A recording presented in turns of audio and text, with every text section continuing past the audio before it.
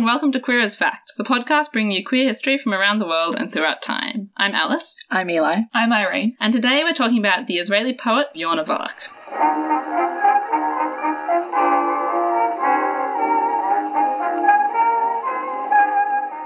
Before we start this episode, if you've listened to our episode on Oscar Wilde, you might have noticed at the end of that we said we were going to talk about Freddie Mercury next. We've made some changes to our schedule, so we will be talking about Freddie Mercury later this month on the 15th, but today we're talking about Yonah. We have some content warnings for this episode. There are mentions of the First Arab-Israeli War and death in the war, discussions of drug use, including mentions of overdose, mentions of abortion, discussions of mental illness, and mentions of suicide. There is no suicide in the episode, but there is mention of suicide, and discussions of institutionalization and mentions of medical malpractice in that context, mentions of Parkinson's disease, mentions and descriptions of murder, explicit discussions of sex and sadomasochism, mentions of violence and sexual assault, and mentions of cancer and death from cancer. We're also going to read and discuss some of Yonah's poem Tefillin, which includes the use of tefillin in a violent and sexual context. There's also a brief mention of modern-day homophobia in the Israeli education system. So if any of that is something you don't want to listen to, feel free to skip this episode and check out any of our other episodes. So before we actually start the episode, I just want to include the disclaimer that Yonah lived in Israel for her whole life and, to the best of my knowledge, only spoke and wrote in Hebrew.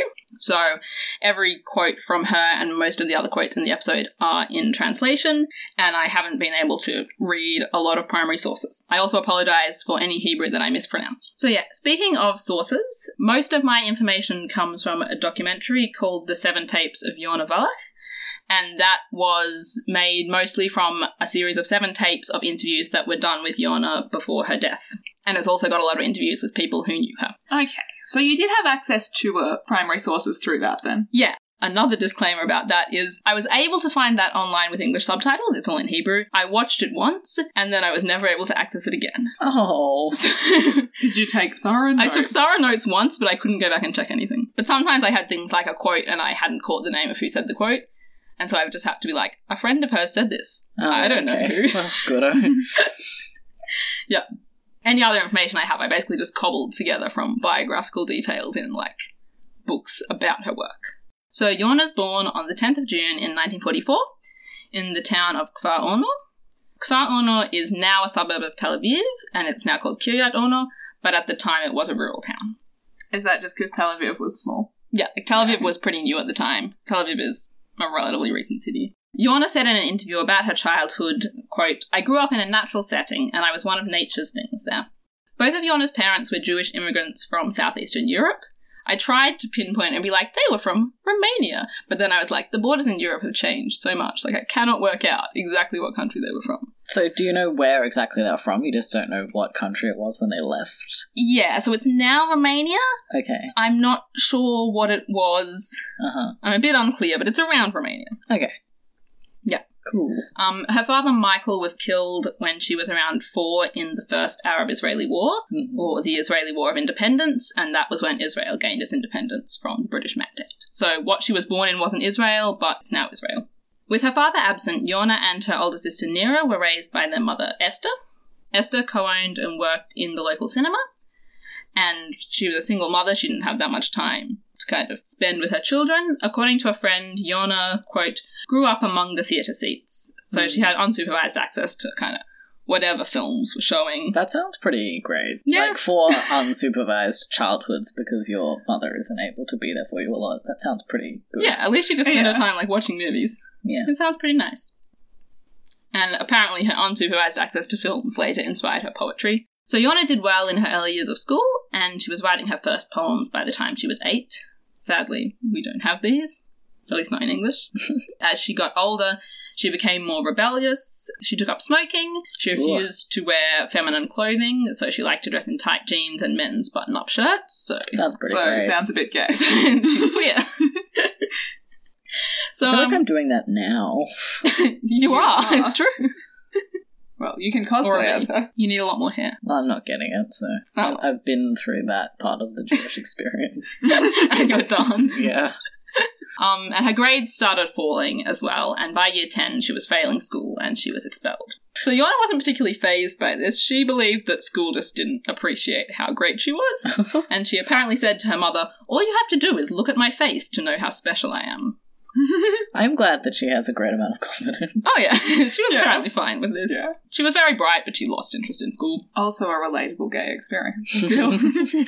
While wearing tight jeans and a men's button-up shirt. Yeah. So after she dropped out of school, or was expelled from school, but quite willingly, she started attending night classes at a fine art school in Tel Aviv. She never completed her studies there. I'm not sure why not, but she loved Tel Aviv and she made a great impression on the creative scene in Tel Aviv. So a friend of hers, Hilid Yeshurun, said later, "I used to see her walking down Dizengoff Street like a great ship. Every man turned his head, and every woman turned her head." So you know how Tel Aviv is known now as like a very queer city? Yeah. When did it gain that reputation? Right now. When tight Yona jeans. arrived. I don't know, like, she was definitely part of the gay scene in Tel Aviv, but I'm not clear how big the gay scene in Tel Aviv was at the time. Yeah. I was very sad when I went to Tel Aviv. It was just after their Pride Week? Anyway, just after however long their Pride celebration is. And the hostel that I stayed in had Pride Room, which had like rainbow curtains, and they'd replaced the sheets with rainbow sheets and everything. Oh my God. And it was booked out, and I was like, God damn it. Oh, man. Oh. I was like, on the one hand, this room is definitely full of people just having sex, but on Yeah, the other yeah. hand, it looks amazing. I'm just imagining you, like, tucked into bed with a happy little smile on your face, and then, like, the camera pans out, and there's just all these A gay couples on orgy. bed having, like, an orgy, and you're just like, I am snug and happy. And then you go In to my sleep. rainbow blanket. Yes. Yeah. So, Yona arrived in Tel Aviv, and this was her introduction to a world of very anti-establishment, avant-garde, kind of creative artists and poets and musicians and all that kind of thing. At the time, the poets in this group, and sort of the young poets in Israel in general, were very disenchanted with the status quo of Hebrew poetry, and they were kind of in the process of revolutionizing what was written about in Hebrew poetry. So Yona herself said, "I hated Hebrew poetry and literature. It seemed like one big deception. They didn't speak to us about suffering. They didn't speak to us about madness. Everything was fact. Everything was national." Yeah, so it was very nationalistic at the time, basically. Surprise. Yeah, I can see how that happened. Yeah. So this is all, like, modern language Hebrew poetry she's reacting to, just to be clear. Yes, yeah, Okay. yeah. We're talking about modern Hebrew poetry. Hebrew poetry being written in the 1960s. Yona is credited by her friend Aharon Shabtai for introducing what he calls the language of the self to Hebrew poetry, so talking about personal feelings and personal experiences rather than kind of epic and nationalistic themes. Mm-hmm. It must be such a weird feeling being like a poet writing in a language which is so recent, if you know what I mean. Like modern Hebrew had only been in use for sort of the past 50 years or something. Yeah, I'm not really... I wonder how that feels. I don't know. That's not something that I read much about. How she felt specifically about kind of the Hebrew revival, for example. I assume these poets, though, like, can still have quite a measurable effect on the language. Yeah, that's what I was thinking. So much of what poets were doing at that time must have just been like brand new, never done before. Oh, yeah, yeah. Like new ways of using the language that hadn't really been done yet. The way Yona writes, it's very kind of stream of consciousness, like it's not very grammatical, she doesn't use full sentences, stuff like that. Yeah, so she starts writing about like much more personal things than Hebrew poetry had previously been about. So, for example, one of her earliest poems, which I've been able to find in English, she wrote when she was about 19, and it's called Avshalom, and it's about her experience of abortion. The opening lines of Avshalom are, "I must remember, one more time, my son Avshalom, whose hairs were caught in my womb, and I didn't get to finish my son Avshalom."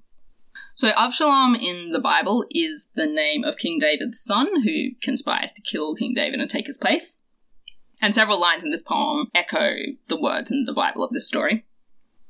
So the scholar Zafira Ludovsky-Cohen argues that this reflects Yona's ideas that in a society which largely defined women by motherhood, having a child would have taken away her sense of self and she would have just become known as a mother, and metaphorically, the child would have killed her own identity. I'm assuming by the fact that you haven't mentioned it that you don't know anything more about the context of her abortion. No, I know she'd had 2 abortions by the time she wrote this poem, but that's all I know. Okay. How old is she again? She's 19. That's quite a lot. That is quite a lot, that is quite a lot. The information about that comes from the biography in Hebrew. That's by a man named Yigal Sana. I can't tell you where he got that information or if there's anything further about that in that book. Yona's in her late teens at this point, and in her late teens she attempted to publish some of her poetry, but she was generally turned down because she refused to accept editors' revisions to her poems. Well.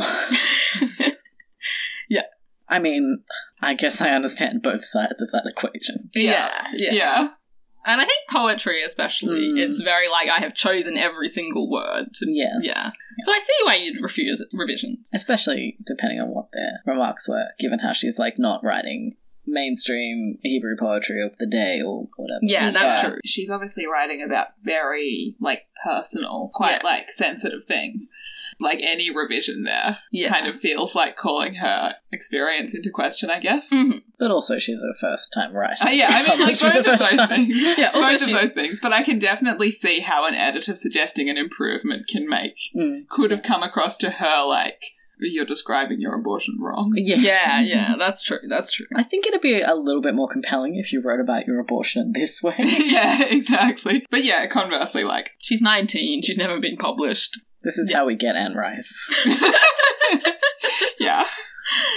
Who's excellent, obviously, So, like, maybe they should have just published Yona's work. So her first poem was published in January 1964, so she's still 19 at this point, but almost 20, when a friend sent it into a literary magazine. I'm not clear if there were any changes, any revisions made to this poem on publication, but the literary magazine liked it. She had a second poem published later that month, and then within the next few months, several more.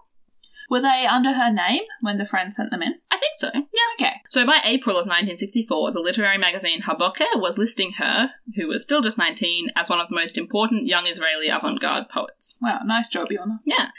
Meir Wieseltier, who was a friend of hers and also a poet and critic, described her poetry as being born fully formed like Athena from Zeus's head, which I thought was good. Yeah.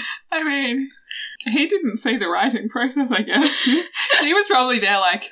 Nice, I fooled him. He was a friend. I don't know how, like, close a friend in terms of seeing her writing process. Oh, yeah, okay, true, yeah.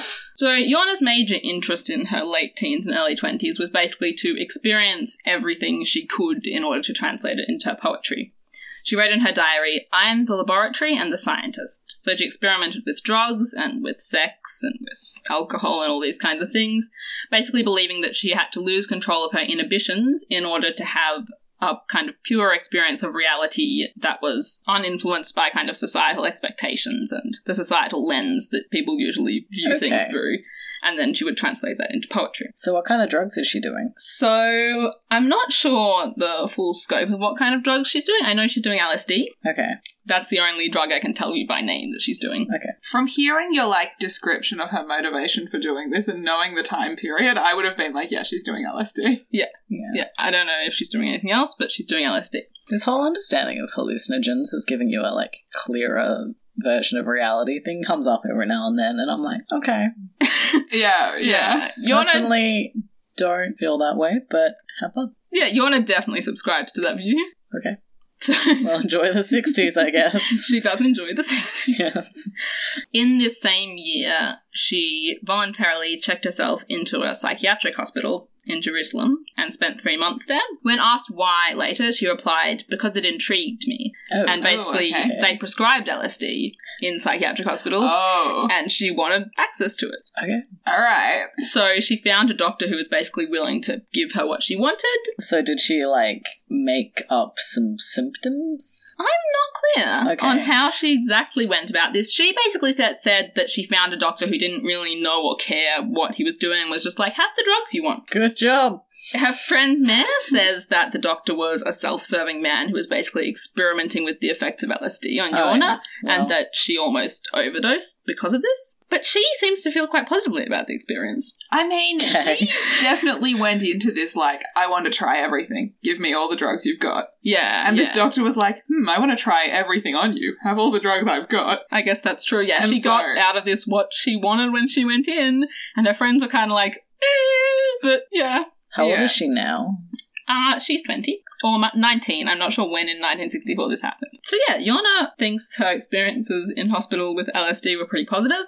She talks about how it heightened her senses. She does note in later interviews that she doesn't credit her drug use with the success of her poetry, and that her mind and her imagination were naturally rich, and it's not that she needed drugs to do good work.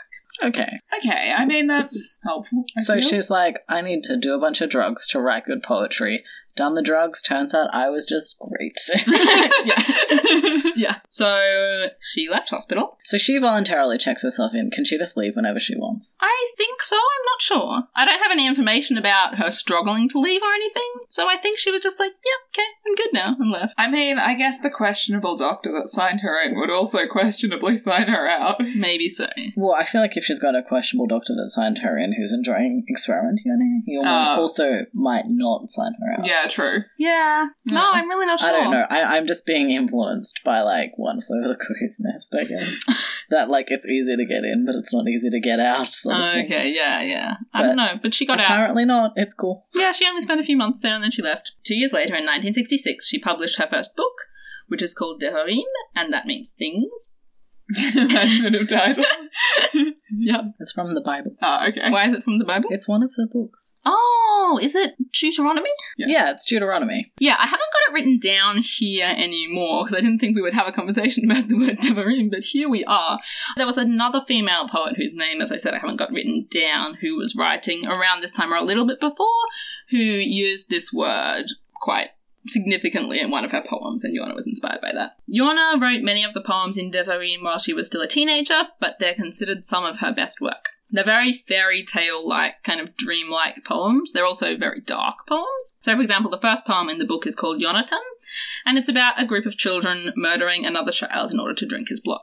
Okay. That does sound like something someone of her age might write. That sounds like edgy teen poetry.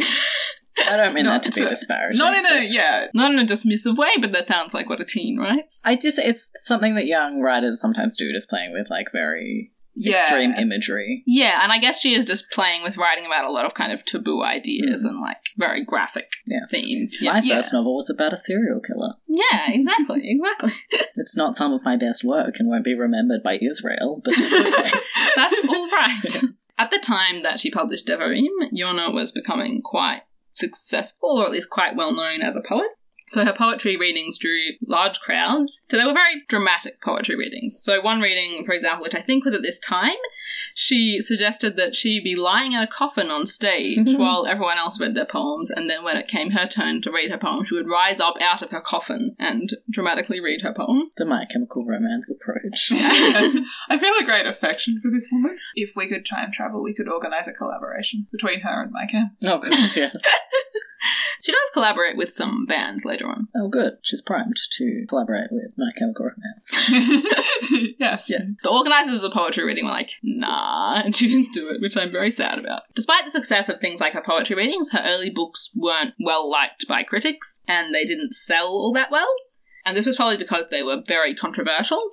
Partly, Hebrew poetry at the time was a very male-dominated sphere, and Yona was one of the first female voices to break into that, and so people weren't quite sure how to deal with that yet. And her poems also talk very unashamedly about sexuality in a way that hadn't been done definitely by women before, and basically not in Hebrew poetry before. And they also explore the sexual expectations on women and kind of the role that women are forced into in society. I feel like we've just done this, like, whole paragraph before. Yeah, just in, like, other episodes. Oh, I see. Yeah. When you started reading that, I was like, I feel like this is what every female poet has written about. Yeah. And it continues to be controversial. It does. Yeah, it's true. Like, literally every female writer we talk about, it's like, she mentioned that women have desires. It didn't sell well. People were uncomfortable with that. But they were also kind of into it. Yeah. They turned up to the readings, but they were like, I'm not buying the book. One example of this is her poem Cornelia, which is from Devarim. And just before I read this poem out, I'll note, as I mentioned, that her poems aren't very grammatically correct. I hope you can follow this when it's read aloud. I think it'll be fine. Here is the poem.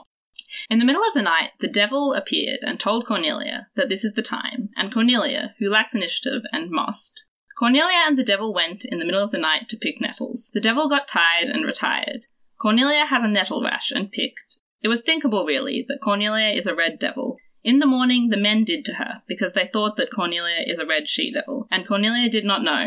She always thought they do to her because she is Cornelia. So basically, scholars writing about this poem have interpreted Cornelia's encounter with the devil as representing her sexual initiation, which she's represented as being a very passive actor in. It says Cornelia lacked initiative and just kind of goes along with it. And so she's led into this sexual initiation, but then when she continues it of her own accord, so it says the devil retired and she continued picking nettles, she's immediately victimized by other men for her actions and for choosing to do that. And she can't really understand why or what standards are being applied to her, because it doesn't make sense.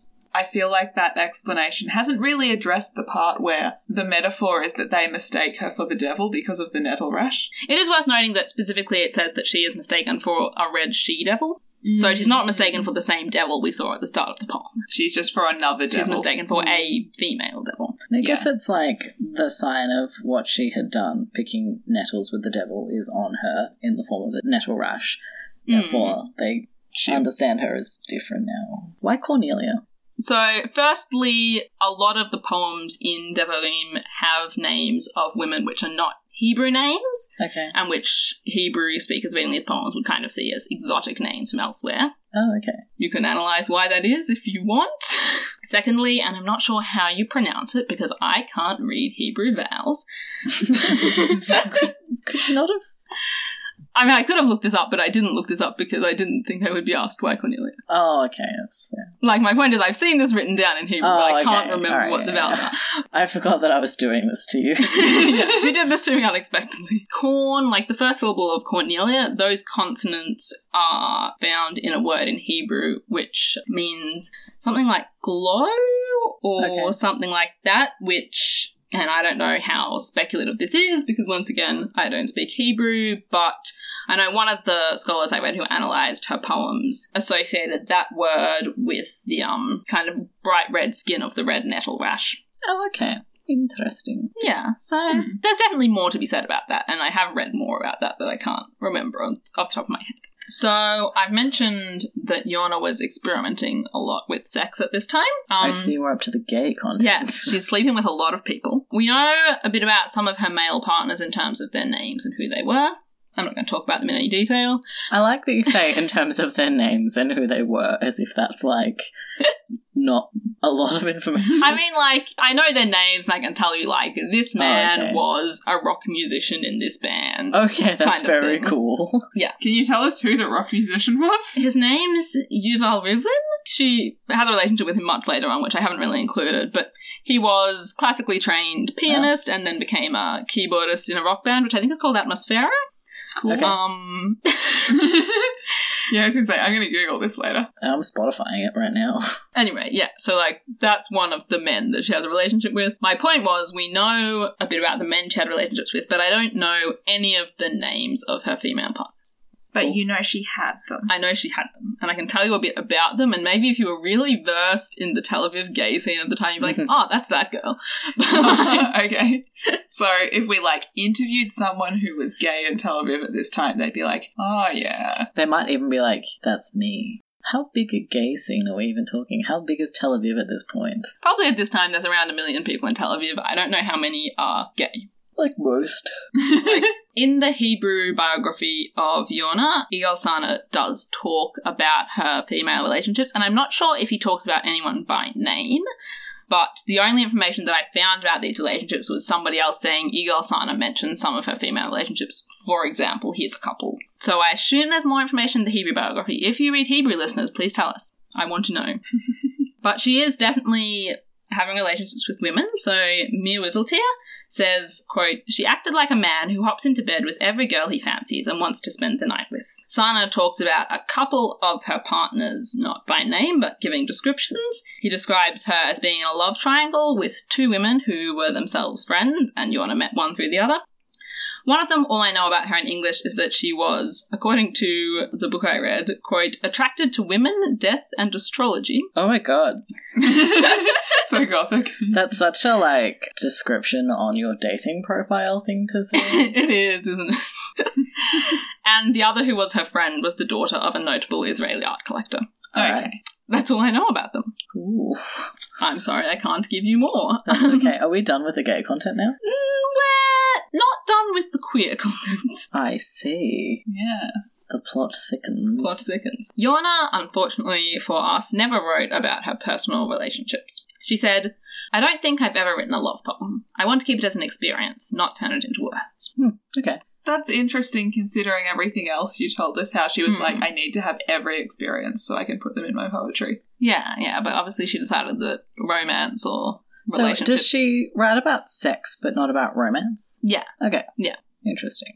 Part of the point I was also making is she doesn't write about specific people. Oh, okay. So she writes sex scenes, but... But that is sort of misc sex scenes. yeah, I guess. Misc limbs. Yeah.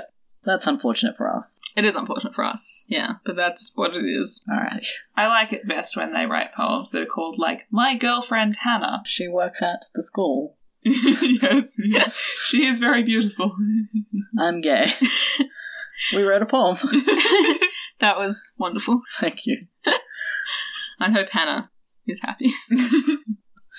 Presumably we have at least one listener called Hannah. I mean, statistically Surely, we surely. must. Well, this one goes out to you, Hannah. I'm sorry if we've given you the most uncomfortable commute of your life. Please tell us something about the poet.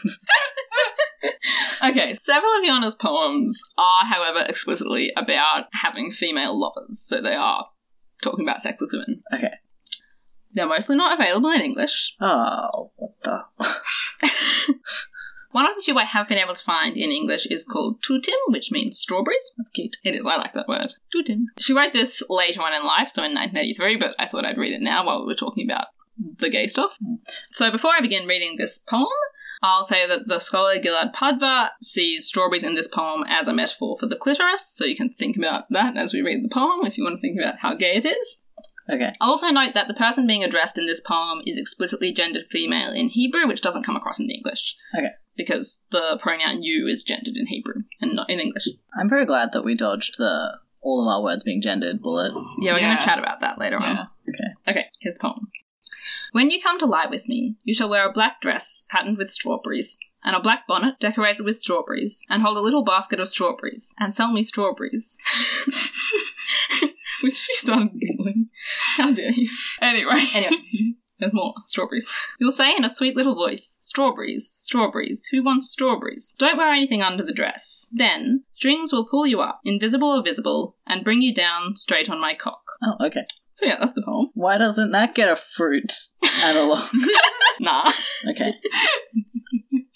I just, like, am giggling immaturely. Just the fact that it was like, you'll wear a dress with a strawberry print.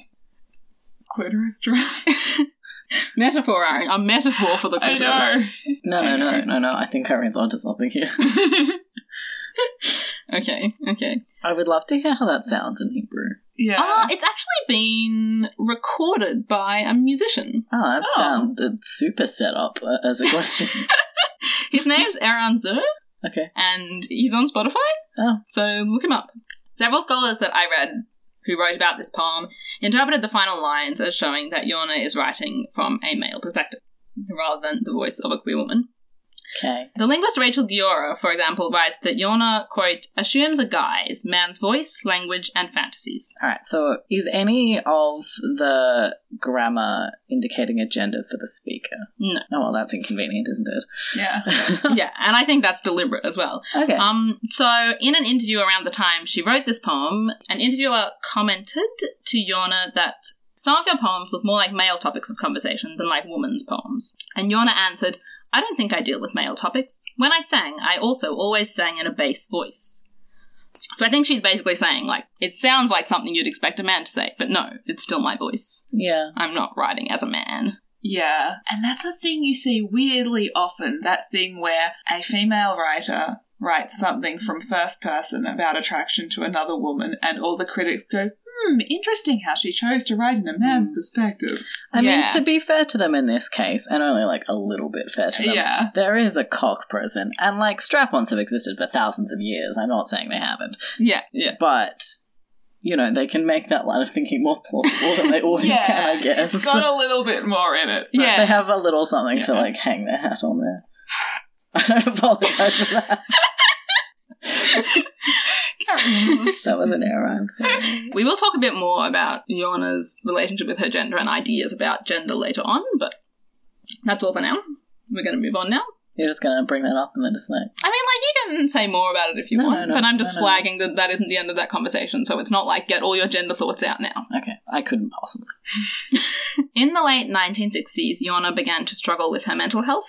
One of her partners, Georg Darvas, I think it's Georg, it's George without an E. They definitely said it aloud in that documentary that I was only allowed to watch once. And this was when I was like, I'll go back and check how they said that name. And it was like, no, you won't.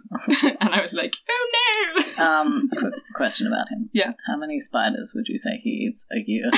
I would say that he's an outlier and so should not be counted. Anyway, we're talking about Yorna's struggles with her mental health. I'm so sorry. Serious.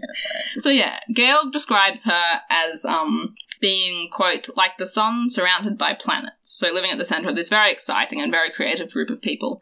But he also says that she was kind of constantly switched on and unable to switch off and struggling to find time for herself or kind of time to process everything, basically. Mm-hmm. So during the late 60s, she describes herself as being lonely, anxious, and unwell.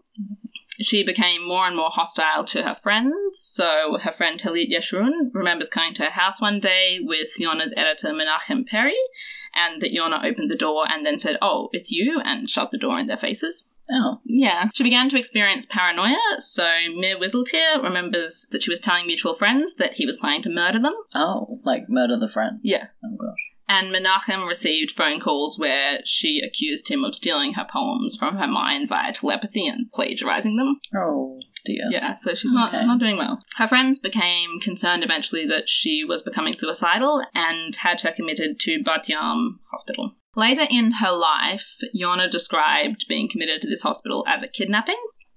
She said that she was stuffed with drugs and injections that she didn't want, and she felt that writing was her only defense. Interestingly, she doesn't mean that psychologically, as writing being a kind of escape or anything. She specifically hoped that if she wrote well enough and became well known enough, then no one would be able to do anything bad to her because there would be enough people kind of keeping an eye on what was happening to her.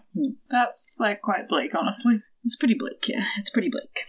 So she stayed in hospital for 4.5 months, and then she left hospital, and she moved back home to Kiryat Orno to live with her mother Esther.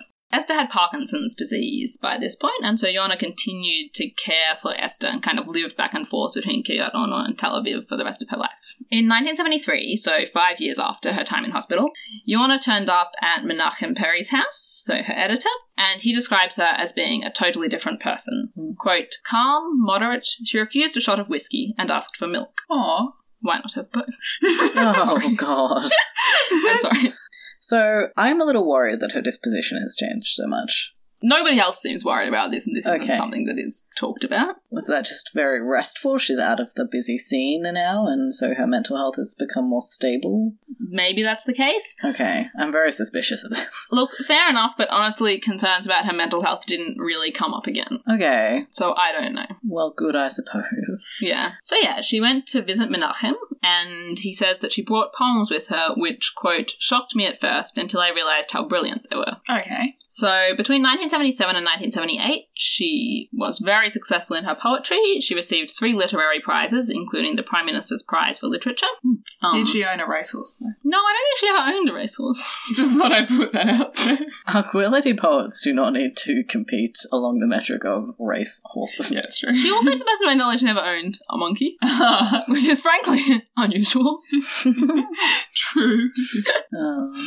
But yeah, she's now in her mid-30s. She's doing quite successfully with her poetry. During the 1970s, several musicians also started performing pieces of Yorna's work.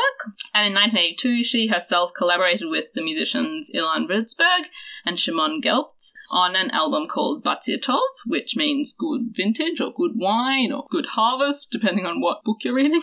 Okay. And they set some of her poems to music. Yorna performed with the band, but she had a very complicated relationship with performing. So Shimon and Ilan recalled that every time they were going to do a show together, they kind of worried she wouldn't turn up, and they'd have to call her and beg her to come, and this was kind of a standard part of their pre-show ritual, and then she'd show up, and it would be fine. I wouldn't continue to have a working relationship with this woman.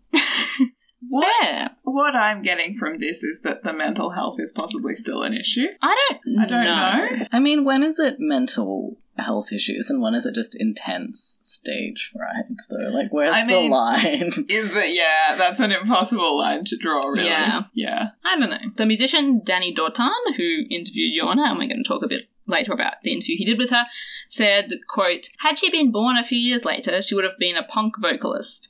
But Ilan remembers that while she wanted to sing with the band, she couldn't really hold a tune, and that they had to kind of explain to her, we'd much rather you just read your poetry aloud. We feel that works a lot better." I mean, famously, punk doesn't require you to hold a tune. I guess that's true. In 1982, as well as performing with this band, Yorna also published the poem Tefillin, which is her most famous and also her most controversial poem. Tefillin are leather boxes with specific quotes from the Torah written on parchment inside them. They come in pairs. 2 are tefillin, 1 is technically tefillah, but a lot of people just use tefillin to refer to 1 or 2. 1 is tied to the non-dominant arm, the other is tied around the head using leather straps, and they're generally worn during morning prayers. Was that morning prayers as in the morning, or as in when you're grieving? At the beginning of the day. Okay. Yeah, generally worn while praying at the beginning of the day. In Orthodox traditions, tefillin are generally worn only by men.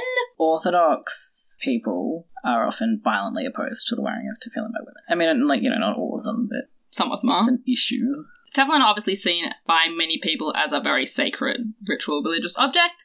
It appears that in the context of this poem, which we're going to read, Yorna is seeing them as a symbol of gender disparity and of masculine power.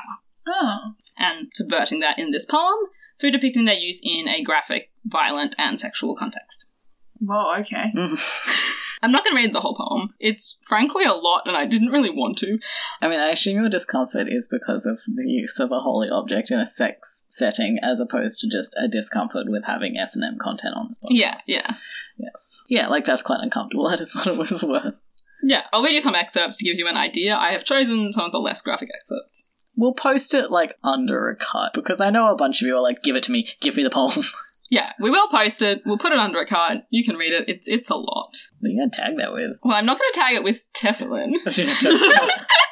I mean, but it's called that. Yeah, it is. I don't want some poor person on Tumblr who's just like, I want to look at, how much tefillin content is there? I don't know how much tefillin content is on Tumblr. Maybe the only one. No, it's not. There'll be some. Don't you know about Frumla? I've never heard that word. Well, that's good. Anyway, let's read the poem. "You'll put the tefillin for me, wrap them on my hands, play them in me, pass them delicately over my body, rub them well in me, everywhere arouse me." It goes on, and I'm not going to read this part, to become increasingly sadomasochistic, and describes a very sadomasochistic sex scene using tefillin, and ends, and I've abridged this quote a little bit, but it ends, "Afterwards I'll pass them on your body. Slowly, slowly, slowly, around your neck I'll pass them. I'll pull and pull until you expire, until I strangle you totally with the tefillin." Yeah, okay. Alright, cool. I guess I'll spend some of my life trying to forget this.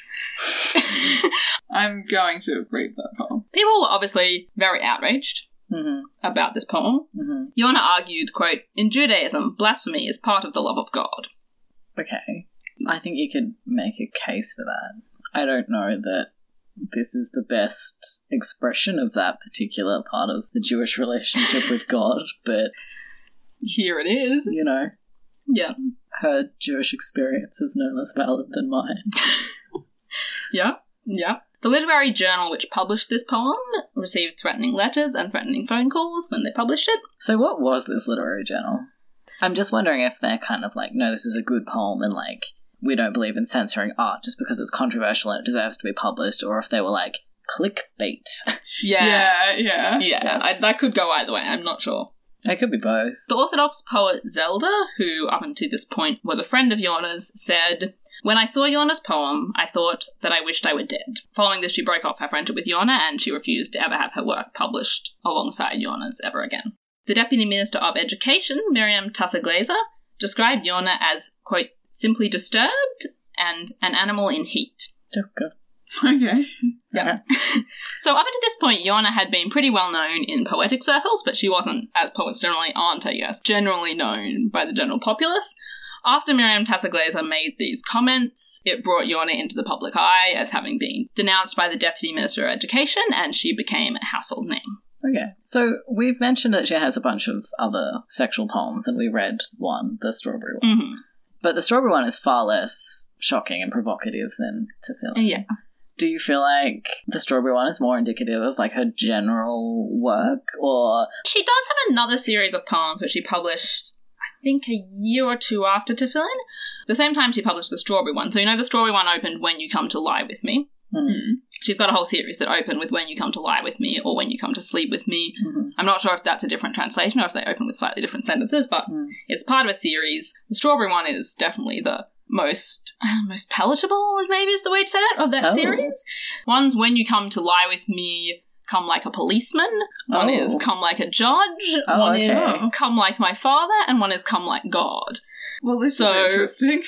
Yeah, because there are 4 of them and there's so much in them, I was like, we just don't have space. Oh, okay. There's certainly more, like, fodder for people wanting to find out about her feelings about male authority figures in a sexual context, is what you're telling me. Definitely. Alrighty. Yeah. And the policeman one is definitely also sadomasochistic. The God one is obviously also, you know... Slightly about religion. About religion. So, you know, there's a lot happening here. Okay. So we'll put them on the blog. So Yorna obviously wrote this poem knowing the reactions she would get. Yeah. And she didn't tone herself down or anything in response. She doesn't seem like she would. No. So the following year, in 1983, she posed in the magazine Monitin for a series of photographs which were inspired by the poem. Oh dear. Oh my god. In which she, fully clothed, appears alongside a male model, who is nude except for Tefillin. That sounds like it could be, like, quite tastefully done. Yeah. I can show you the photos. Please do. They're online. Show me the naked man. Sure. There's one. Yeah, like, without the context of the poem, that's, you know, not that shocking to me. Yeah, frankly. yeah. Like, I can see how they would be. And, like, obviously, when these photos came out, everyone knew the poem. Hmm. So nobody was looking at these out of the context of the poem. Yeah. I think there are a few more, but I'll have to hunt around and put them on the blog. Well, our blog is about to have everything tagged not safe for work. Please remember to get a filter if you don't want that. Yeah. Yorna and Uri Dotan, who was the model, appeared in these photographs. Yeah. The shoot itself was apparently very erotically charged. The photographer said, she came into the studio with so much sexual energy that it was almost embarrassing. So who's this model? Like, what does he think of this? Because I assume it's quite a big deal to agree to do this, be in this photo shoot. The photo shoot appeared alongside an interview conducted by Danny Dotan, who I mentioned before. He's a musician. Okay. He also apparently did an interview. I'm not sure how much of a journalist he was, but he was enough of a journalist to do this interview. And basically, they wanted to do this photo shoot alongside the interview, and they were like, who are we going to get? And he was like, no, ask my brother. So Uri Dotan is Danny Dotan's brother. Oh, and he was just like, yeah. And he was just like, yeah. And so this is the first person they asked. I don't know if they asked a bunch of people and they were like, no one's saying yes, I'm going to get my brother to do it, or if he was like, who the hell can I get to agree to this? Oh, my brother would do it. My brother would do it. Uri said that basically at the time, and I'm sorry if you pronounce his name Uri, there's no Y on the start in this transliteration, so I'm saying Uri. He said that at the time he didn't really think about what he was doing. His brother was like, hey, do you want to be in this shoot? He was like, sure. Like, it was kind of a few years later. He was like, that was a huge deal. So did he have the full context of the poem when he agreed to do it? Yeah, like, he knew who Yorna was. He had the context, but I think he just didn't really think about it in a big picture way. He was just like, yep, I'll do this shoot. So does this affect his career or life going forward? Not that I'm aware of. Oh, okay, well, whatever. Yeah. I mean, yeah, he may have just, like, been at some place in his life where that wasn't... religious context didn't affect him personally. He was quite young at the time. Yeah. Yeah. Like, I think early 20s or something. I'm not sure exactly how old he was. So young. Yeah. So yeah, these photos in this interview were published. The most erotic of the photos were vetoed by the deputy graphics editor of Monitin. He was quite a conservative religious man, and he threatened to resign if they were published. I can't believe he let this photo shoot happen at all, then. What Yeah. are they? Like, are they so presumably more erotic than those ones? Do we not have them at all? I've never seen them. Oh. That's all I know about it, is there were more erotic ones that were not published. Okay. I don't know if they were destroyed, or if they still exist in Monitin's archives, or what the case is. I am very intrigued to know. Well, I'll try looking into it further as best I can. Yeah. Having gone through that massive reaction to it, should we have a bit of a chat about, like, what we think it's appropriate for art to depict. Because I feel like if we're just like, oh, that's shocking, we're just sort of, I don't know, are we tacitly supporting that reaction? I feel personally that, like, sure, it's shocking, but from where I'm standing, shocking art is an acceptable thing to produce. You produce shocking art, you get that kind of response, and that's almost the process there, I guess. That's the reaction she wanted. That was part of producing the art, I guess, was knowing that it would get this reaction. And I think, Iona wrote the poem to shock, but also wrote the poem to kind of confront ideas of male power. And Yeah, I mean, I think that's what makes it, like, a worthwhile piece of art. Yeah. That it is saying something. I'm not a big fan of art that is provocative and then, like, doesn't really have anything to say. Yeah, and I feel she did have something to say. Whether that was lost in amongst the shock or not, I don't know. Like, I don't know how many people really sat down and were like, okay, I'm going to contemplate this. And how many were just busy being like, oh my god, I can't believe Iona wrote this. But I suppose if it's deeply provocative, it reaches a much wider audience, and so the overall net gain of people who actually think about male power structures and so forth is probably bigger than if she'd toned it down. Yeah. And it had just stayed within her circle. Yeah, I guess that's true. And probably, I mean, obviously within her circle there were people who were not comfortable with this poem, like Zelda, for example, who broke off her friendship with Iona, but within that bohemian anti-establishment circle, she probably wouldn't have been as shocking. Yeah, not had as much of an effect, I guess. Because this would have been more in keeping with the conversations that group was probably having. One of Iona's friends did say that Iona talked about God and kind of about religion and things like that a lot more than was kind of normal within her circle. Yeah, that's not surprising. Yeah. In the interview that appeared alongside these photographs, that's where the other quote that I read where she said, I sing in a bass voice came from. This is a stupid question, but was that metaphorical or did she have a very deep voice? You can listen to some recordings of her and find out. Cool. You can hear Batsutov. Okay. From memory, she does have quite a deep voice. So in this interview, she talked more about her relationship with gender. So Danny said to her, as a woman, you're out of the ordinary. To which she responded, I'm not at all certain. I believe that as a man, I'm quite out of the ordinary. I believe I am an extraordinary man. So it seems from this and other things she said, which I'll read in a minute, that she felt that kind of to be respected as a poet, she had to not just not be identified as a female poet, but just a poet, but to even distance herself from kind of her womanhood or her femininity. So she explained this further in a later interview in which she said, I was never enough of a woman. I was always half male. I had to dress like a man. I had to act like half a man. I didn't want to. I was forced to without noticing it. There was a need to identify with something stronger than I was in my feminine environment. Like all women, I learned to hate women, to hate weakness. I learned to love men and to be half male. She definitely overall also saw just the gender binary as being negative and damaging. I mean, true, yeah. Like, that's a fact. So, to quote one of her poems titled Another Bourgeois, Good. You distinguish between man and his fellow woman, a different kind of primordial sin. The more you split the world in two, the more the world will split you in two in return. Regarding that, the more the world will split you into. I just thought that was interesting in conjunction with the quote you read us earlier about her saying she was always had to be half a man. She can't just inhabit the middle space, she has to be. And she had to distance herself from a half of her identity, what she sees as the female half of her identity, and be more masculine than she otherwise would. Yeah. So in her poem, Hebrew is a sex maniac, she also attacked the way in which gender... In her poem what? Hebrew is a sex maniac? You said that she didn't express any feelings about writing in Hebrew. Is that what's going to happen here? I guess I was talking then specifically she doesn't express any feelings about writing in a revived language, or, a language that has had the unusual journey that Hebrew's had. Yeah. She doesn't express feelings about Hebrew and what it can do and what it can't do. All right, go on. Yeah, so her poem is called Hebrew is a Sex Maniac, and that is the English word sex maniac, transliterated into Hebrew. Oh, okay. Please pronounce that for us. No, thank you. Okay. She attacks the way that gender is encoded in Hebrew. In English, gender basically comes up in singular third-person pronouns. Yeah. He and she. In Hebrew, all pronouns except first-person pronouns are gendered. Either masculine or feminine, there's no neuter. Adjectives and verbs are also masculine or feminine, depending on the gender of the person they're referring to or the person doing the action. Oh, verbs are gendered. Verbs are gendered in Hebrew. Whoa, okay. Yeah. That's very gendered. Yeah. It does interestingly mean that if you talk about yourself, you're automatically announcing your gender, which is something we don't do in English. Yeah. But yeah, it also means that gender is just there a lot more than it is in English.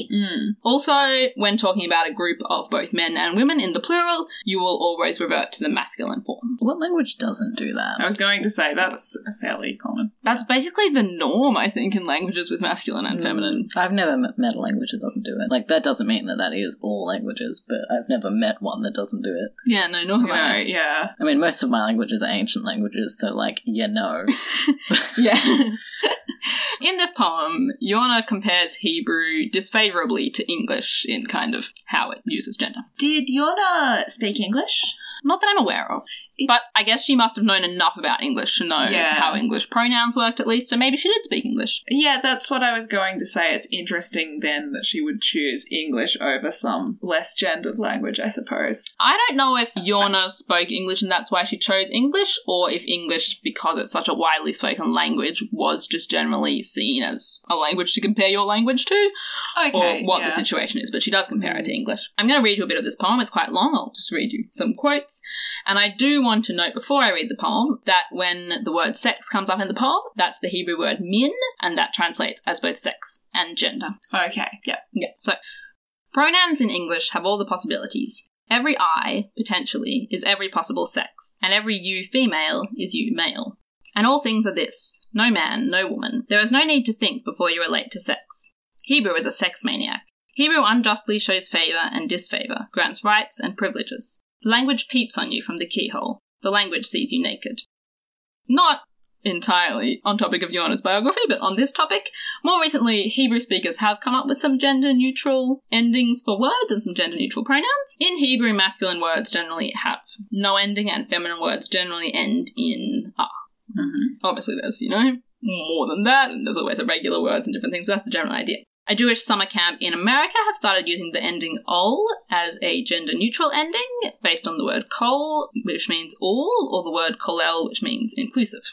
I heard about this, because I hear about every gay Jewish thing that happens. I'm glad you're really on top of the gay Jewish world. In case we weren't sure that you were gay and Jewish. Yeah. The University of Colorado has also, in teaching their Hebrew course, they teach the gender-neutral ending and gender-neutral pronouns based on this ending. So, for example, the feminine form of the pronoun you is at, masculine is ata, and they teach ate as a neutral option. Okay. Do you know where they pulled that et from? I think they were inspired by what has been done by some Spanish speakers in trying to do the same thing in Spanish. They do have a website which is called Non-Binary Hebrew or something like that, which I will link on the blog, and they go through their full conjugations that are based off this ending. Cool. But this is something that the University of Colorado has developed themselves. Yeah, some people at the University of Colorado came up with this and started teaching it. Okay. So both those in America. It's harder to read about what's happening in Israel because a lot of the writing is done in Hebrew. From what I could gather, in Israel, speakers, to avoid binary implications either about themselves or just to avoid the binary in the world, will switch back and forth between masculine and feminine from verb to verb or adjective to adjective. Okay. That's interesting. That sounds like a nightmare if that's your, second language. It does sound like a nightmare, yeah. And not to discourage them, but... Hebrew often drops pronouns, so you wouldn't say she did this if the verb already has the feminine ending, because the she's implied. So if you're already dropping your pronouns, but then that's no longer encoded in your verbs, apparently this can become confusing. In terms of dealing with the masculine plural problem, Hebrew speakers, and I've read about this in both Israel and America, will basically just combine the masculine plural ending im and the feminine plural ending ot to make the ending imot or sometimes otim. Okay. And that can be used on verbs, nouns, or adjectives. They all take the same endings. So in 1983, in this same interview with the photos and where she talked a bit about gender, Yorna revealed to the public that 2 years earlier she'd been diagnosed with cancer and that a doctor had given her 8 years to live. That's interesting. 8 years to live. Yeah, that's quite a long span to get such a time limit on. Yeah, a long but specific. Yeah, I'm not quite sure how they figured that out, but that's what they told her. Okay. Yorna emphasised in interviews that she didn't want to be referred to as sick with cancer. She said she was well with cancer. She continued to write. She published her last book of poetry, Tzurot, in 1985, and she didn't live for 8 years. She died on September 29th in 1985, aged 41. Okay. At the time of her death, she had many unpublished poems, and her editor has since published some of those posthumously. Yorna's poetry continued to grow in popularity after her death. She also remained very controversial up into the 21st century. Yeah, she's going to stay that way. She's going to stay that way, yeah. As recently as 2010, Israeli high school teacher Edna Resch came under fire from the Ministry of Education when she was found to be teaching Yona's poem You Are My Girlfriend as part of a class which was called Pride and Prejudice, Single-Sex Couples, Perversion or Choice. Oh, well, this, okay. Wow, so there's some stuff to unpack there. My first question is, Iona had a poem called You Are My Girlfriend? Yona did have a poem called You Are My Girlfriend. You know, and we discussed earlier how she was lacking straightforward poems about how this was You my are her girlfriend. Yeah. yeah, I haven't been able to find this poem in English. Fair enough. And I'm not really sure how much it's in Yona's voice or not. Could be in the voice of a man. Could be in the voice of a man. The interesting thing about this poem that I do know is that it uses the masculine form of the word you. So you masculine are my girlfriend, which doesn't come across in English, and my favourite attempt to translate that is the title, Hey Man, You're My Girlfriend. You're my girlfriend, bro. Time to become a Hebrew translator. Oh, I love it. I love it so much. Who did this and why? They just didn't know how to convey that, and that's what they chose. I know. I love gosh. the, like, casual implication there. Does Hebrew have a formal and a informal second person pronoun? Hebrew is not a formal language. Okay, so I should just imagine that all Hebrew starts with hey man. Yeah, like, You Are My Girlfriend is tonally the correct translation. Okay. Although the gender doesn't. But You Are My Girlfriend, dude, is like... I mean, the gender's there, but at what cost? No, we can get there. Let's think. Oh, man. Can we though? Yeah. I think you're at footnote point with that, to be honest. You are. There's nothing you can do. No. I mean, in Hebrew is a sex maniac. The translation... I've forgotten about it. You've forgotten about Hebrew is a sex maniac? Look, there's been a lot going on, frankly. Yeah, in Hebrew is a sex maniac, the translation I read, which had the line, every you female is you male, that was their way of translating every art is ata. So, you male are my girlfriend. I don't know. Mm. I'm glad English doesn't do this. Yeah, me too. That would be such a mess. Yeah. So I haven't read this poem, because it's not in English. From what I can gather, it can be interpreted as being about a trans woman. What? As in the girlfriend's a trans woman? Yeah. Oh, well, that makes the hey man, you're my girlfriend's Yeah. not fun anymore. No, I'm sorry. No. Apparently there's one point where the speaker in the poem refers to the girlfriend as a man, and then a few lines later apologizes for that. Okay. I mean, So- this could be, like, not terrible. Yeah, I'd love to read this in English. Yeah, with footnotes. With a lot of footnotes. If anyone knows of an English translation or speaks Hebrew and is really keen... We spent a lot of time begging for stuff from our audience this episode. Yeah, we have. I'm sorry. So yeah, Edna Resch was teaching this poem as part of her course, Pride and Prejudice, Single-Sex Couples, Perversion or Choice. Can you tell us a little bit more about this class? Yeah, so it was part of a series of topics covered that were just kind of incredibly controversial topics. So there's one talking about kind of the Arab-Israeli relationship. So when we say that this is a class, do you mean that this was the title of a lecture, or do you mean this was the subject for, like, the term or the semester? I think it was the title of a lecture. Oh, okay, that makes more sense to me. I thought this was just a, 10-week course on, single-sex couple. No, from what I could gather, it was, say, a 10-week course on a variety of controversial topics. And this was one. Is the class positing that there is a genuine debate to be had here about whether or not same-sex couples are perverted or... Perversion or choice is a weird dichotomy to make there, but sure. Yeah. Or is it saying this is how this has been treated, but we know to contextualize it better now? In which case, nice job on the title. I think it's the second one, but I don't have much context. Okay. I will link some articles about this that our listeners can read and see what they can glean from. Edna came under fire for teaching this. I think this was originally from parents of kids in the class. The kids rallied behind her.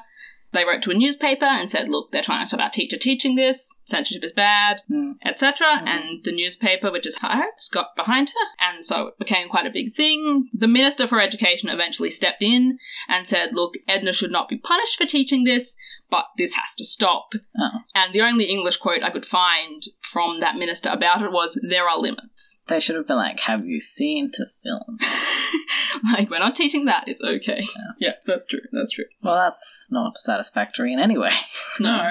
So yeah, that happened, but Yonah also grew in popularity. She's quite a well-known poet within Israel. Her poetry now has been published in at least 20 languages that I could find a list of, maybe more.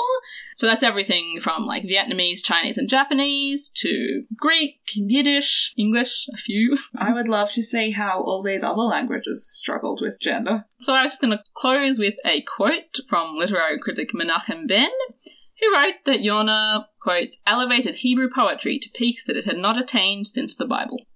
Okay. So, She certainly elevated Hebrew poetry to peaks not yet visited and different from the Bible in some ways. that's definitely true. She And I definitely suppose not in others. went places Hebrew poetry hadn't gone before. Yes. Yeah. Like, if she'd done it in English, it still would have been brand new. Yeah, it's not that she did things that hadn't been done in Hebrew, I guess. She did things that hadn't been done. Yeah. That was a wild journey. That was such a wild ride. I'm definitely conditioned to expect our poet episodes to be kind of demure and like, then they have their like one wife and they're just like pretty chill for their whole lives. Yeah. And not that. No, it was not that. No. It was not that. Alright, well, I enjoyed aspects of that. With that, we've been Queer as Fact. Thank you for listening. I'm Alice. I'm Eli. I'm Irene. If you enjoyed this episode, you can find us on Facebook, Twitter, and Tumblr as Queer as Fact. You can also find more episodes on Podbean and iTunes and wherever else you find your podcasts. If you do listen to us on iTunes, we'd love it if you would rate us and leave us a review, because it really helps us to reach a wider audience. We'll be back on the 15th of December, when we will be bringing you our episode on the frontman of Queen, Freddie Mercury. Thanks for listening, and we'll see you then.